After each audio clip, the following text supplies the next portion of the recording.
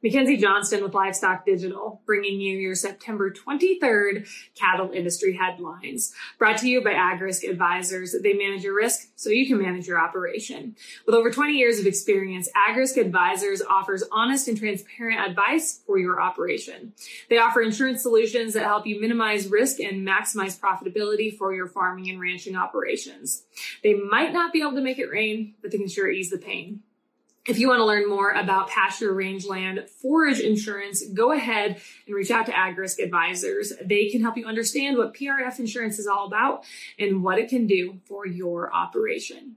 Drovers has reported federal prosecutors have recommended Cody Easterday of Washington State to spend at least 10 years and 1 month in prison for a fraud scheme that cost Tyson Fresh Meats and another victim at least $244 million. The scheme unraveled in late 2020 when Tyson discovered misappropriated company funds by one of its suppliers. And of course, that supplier was Easterday Farms, owned by Cody Easterday and his family. Court documents later revealed Easterday was charging Tyson for the cost of buying and feeding as many as 200,000 cattle that did not exist.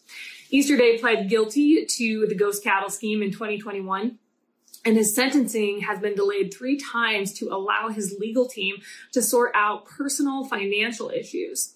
Tyson's losses totaled $233 million in Siegel Properties of Tukwila, Washington. They lost $11 million over the deal. Easterday has promised to make restitution as part of his plea agreement, and he accepted responsibility for his actions and sought to raise money for the victims by selling his family's extensive cattle and farm holdings through bankruptcy court. By doing this, his sentencing range was reduced by approximately 4 to 6 years. Sentencing is now scheduled for October 4th in Yakima, Washington. So as I reported about a month ago, Walmart has bought into Sustainable Beef, a new beef processing facility that is expected to be built down in North Platte, Nebraska. So according to Farm Action, they have reported on this situation. Walmart, like any monopolistic corporation, is primarily concerned with amassing profit and power at the expense of everyone. And this investment provides them with another opportunity to tighten their grip on the food supply chain. Like the rest of us, Walmart is not fond of the packers, so they made the obvious move of acquiring more control along the food supply chain. The company is now able to control multiple stages along the supply chain, which will help the retail giant keep their costs low and profits high. But as Farm Action reminds everyone, this comes at a cost to someone along the supply chain, either the farmer or the consumer, or possibly both. Like the big 4 packers, local and regional grocery stores have been gobbled up by 4 big corporations, those corporations being Walmart, Costco, Kroger, and Ahold Delhaize. Together, those 4 corporations control 65% of the retail market. Increased vertical integration of big retail has the potential to harm ranchers' ability to negotiate for more competitive prices and terms, according to Farm Action. Similar to what corporations have offered poultry farmers, big retail corporations present a great deal to farmers and ranchers right off the bat. But at the end of the day, these corporations are all about amassing control in order to maximize profits. Farm Action believes the cattle industry needs to create a system where independent processors, such as Sustainable Beef, can thrive and gain market access without big corporations like Walmart taking over. In order to do this, antitrust enforcement needs to be strengthened to break up the consolidation in the meat processing and retail markets.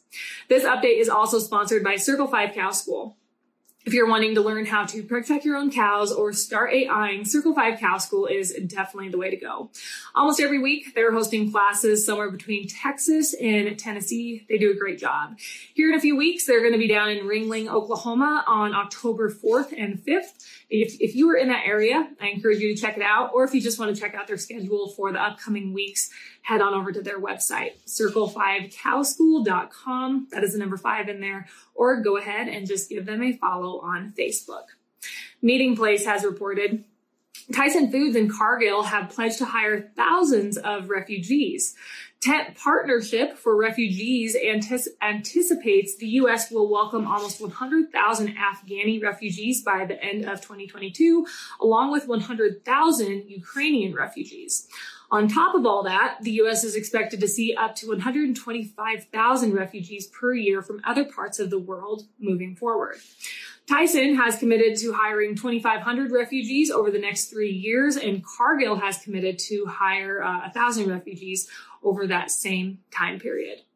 Finally, 1011 News out of Grand Island, Nebraska has reported this past weekend three trailers carrying thousands of dollars worth of meat were stolen from the cold storage facility in Grand Island, Nebraska. All 3 trailers were carrying meat from the Gibbon Packing Company, and total value of the trailers is over $750,000. There are currently no suspects in this case, and none of the trailers have been recovered. That is all I have for you guys this morning. I hope everyone had a great week. You guys have yourself a wonderful weekend, and I will catch you here on Monday morning.